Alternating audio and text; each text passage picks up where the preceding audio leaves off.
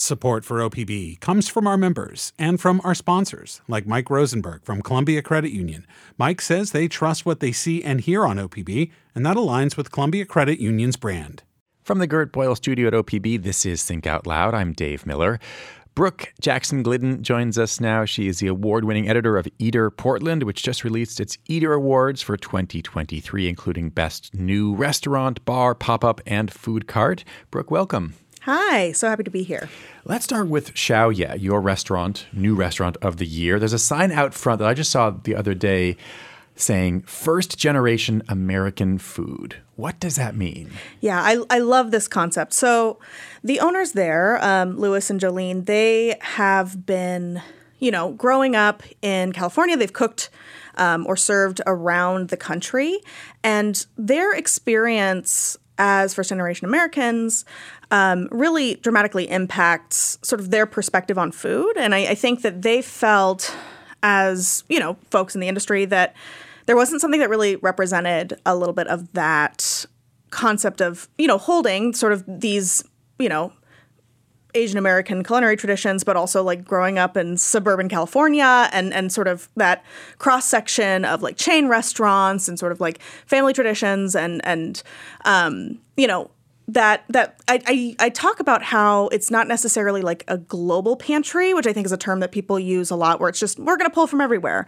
This is a little bit more intentional. There are like traditional like stories or personal relationships to specific dishes that inspire a lot of sort of the combinations of flavors and dishes that they develop. So the idea is kind of being eclectic with a real sort of sense of story or context for each dish. What are some of the standout dishes for you? I love this place so much. So their menus change pretty frequently. There are a few things that they have yet to remove, hopefully. That's still true. I'll be sad if they're gone. They have these masa madeleines there. And they're using like a combination of mochica flour and masa for those. So it has this really lovely springiness, but also sort of chew. Corn and rice flour. Corn and rice flour, that's right. Right. So basically what that does, it's sort of a play on like jalapeno cornbread or the corn pudding. You might get like a Ruth's Chris, and then also just like a madeleine. And I think the flavor is really special. There's like a little jalapeno powder on the outside. It's really nice. And then there's this other dish that's called Jolene's Favorite Noodle that is a play on a dish that Louis would make for Jolene after service when they were both living in D.C., basically using the condiments in their fridge. It has this combination of like tamari and sesame paste. I believe laugamaz in there too, so it's like a little spicy and a little creamy. And they use this alkaline spaghetti, which sort of lands between like a traditional spaghetti and like a springier noodle.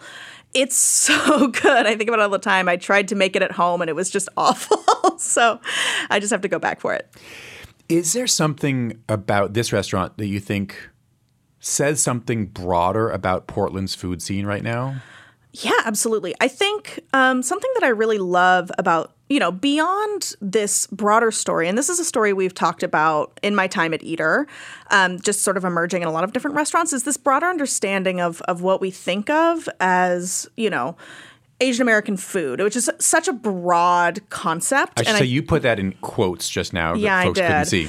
Right, because, you have so many different food cultures within, broader Asia as a continent. And then you put that into a specific diaspora or community in the United States, and there's just going to be so many different influences and shifts in that.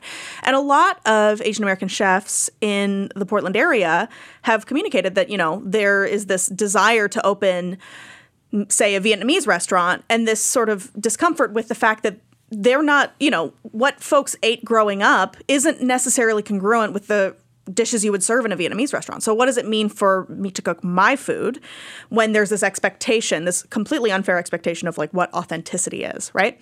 I think that Louis and Jolene are furthering that conversation to a certain extent where they're saying like, why should I necessarily be expected to cook within this broader category when there are so many different influences that come into my daily experience eating and cooking?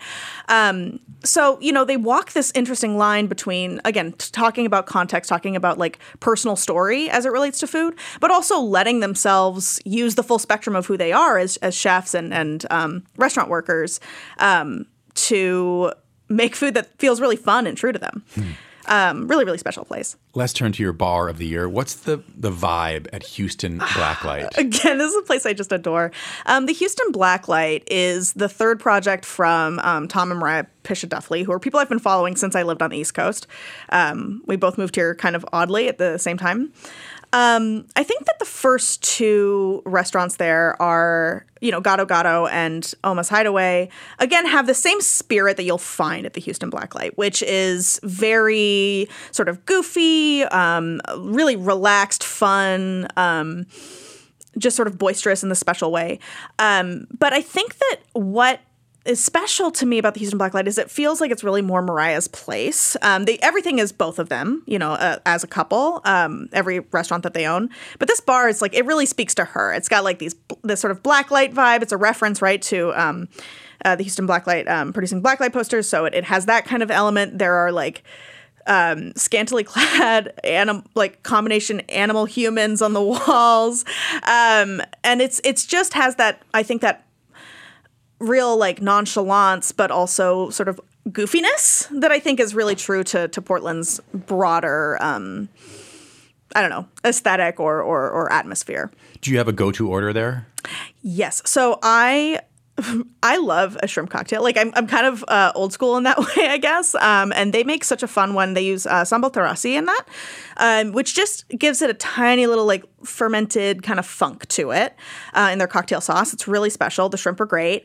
And I love to go there and get that. And they make a really, it's that place, it makes such wild and sort of fun drinks. They do this mala wash on, or a mapo tofu wash, I believe, on a tequila drink. You can go really fun there and wild there. I just love their martini. So I'll get like shrimp cocktail and a martini, which feels really simple. It feels kind of almost odd for that particular couple's work to get something that simple, but they just really nail it, and it's just super comforting and fun. One of the categories for Eaters Awards this year is Best Chef Residency or Pop-Up, which I'm not sure that it would have been or was a category, say, a decade ago. For sure. For people who aren't familiar with pop-ups, how do they work? How do you find out about them? How do they work? How long are they supposed to be? Yeah, so there is not a clean answer to any of those questions. I think that the general idea here is that this is a chef that doesn't have a standing permanent restaurant space, that is going to use someone else's space to sell food, typically, or serve drinks. This has become kind of a huge section of our food scene, and it's where a lot of chefs start out. And I think that it just doesn't feel complete to talk about Portland food without talking about pop-ups.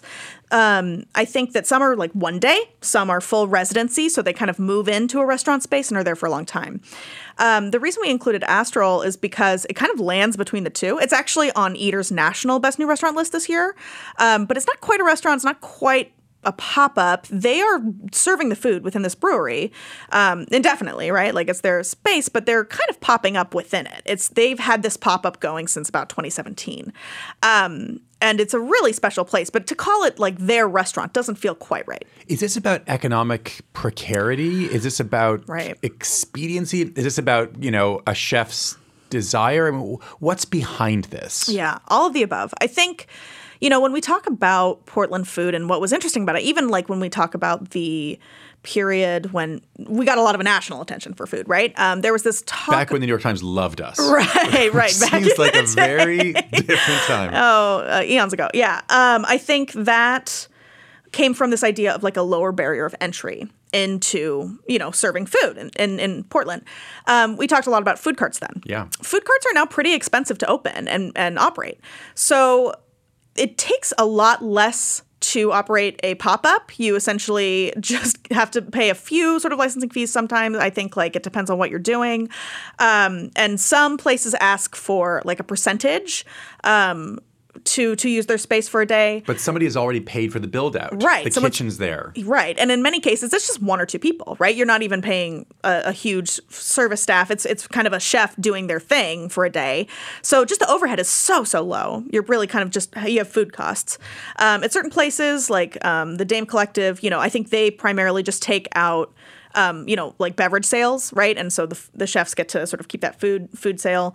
So it's just such a low barrier of entry. It allows people to be a lot more creative and take more risks. So, it's appealing for a lot of people. Some people have like left restaurants and pursued these full time because it just feels like it allows them to do what they really want to do without all of those sort of financial constraints. Who is Luna Contreras and why is she Eater PDX's Chef of the Year? Luna is such a gem. So Luna is a chef in the Portland area. She is known for Cello, which is her pop-up within sort of that same Dame collective. She has worked in many different restaurants along the West Coast, but as her work recently has garnered a lot of attention in Portland, not only because it's just she cooks spectacular food. This again, she's sort of pulling from her family history. Her grandmother, I believe, had a restaurant in like Guadalajara. Her professional culinary experience, lots of like really produce heavy Mexican dishes that have a lot of different components, really, really hyper seasonal. She's also she's a trans chef, and she is an incredibly vocal advocate talking about issues that specifically face trans restaurant workers and the trans community at large. So she has this really interesting political voice. She's a really talented chef. And she's also just so like authentically goofy. I think she has such a fun personality. She's so entirely herself. She was on a Netflix show that is escaping me. I believe it's called Snack versus Chef.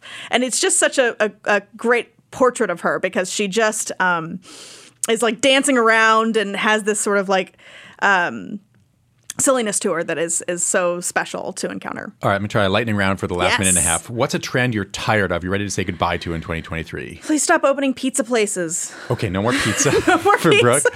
What's something you're excited about for 2024? I want to say La Leñadora. It's a restaurant from Adán Fausto that's going to be opening. Again, sort of that large format stuff. And the Love Shack is a bar opening from the G-Love team. Looks really, really fun. Did you have a personal runner-up for new restaurant of the year? Yeah, I really loved L'Orange. It's from Joel Stocks and the folks behind Le Cave. Just so great. Really, really great place to take like family or friends. All right. What about outside of Portland? You're the editor of Eater Portland, but what's one of the tastiest things you ate outside of Portland in 2023? I went to Thai Diner in New York when I was there last, and they did these cabbage rolls that I believe were like sitting in tom kha that were super good, and a scallop crudo with passion fruit. What about in Oregon? In Oregon, best meal I had. I think I have to probably say my first meal at Xiao Ye. Brooke Jackson-Glidden, thanks very much. Thank you. That's Brooke Jackson-Glidden, editor of Eater Portland. Coming up after a break, holly may be jolly, but it's also an invasive species that could outcompete and overtake native species in Northwest forests. That conversation is a minute away.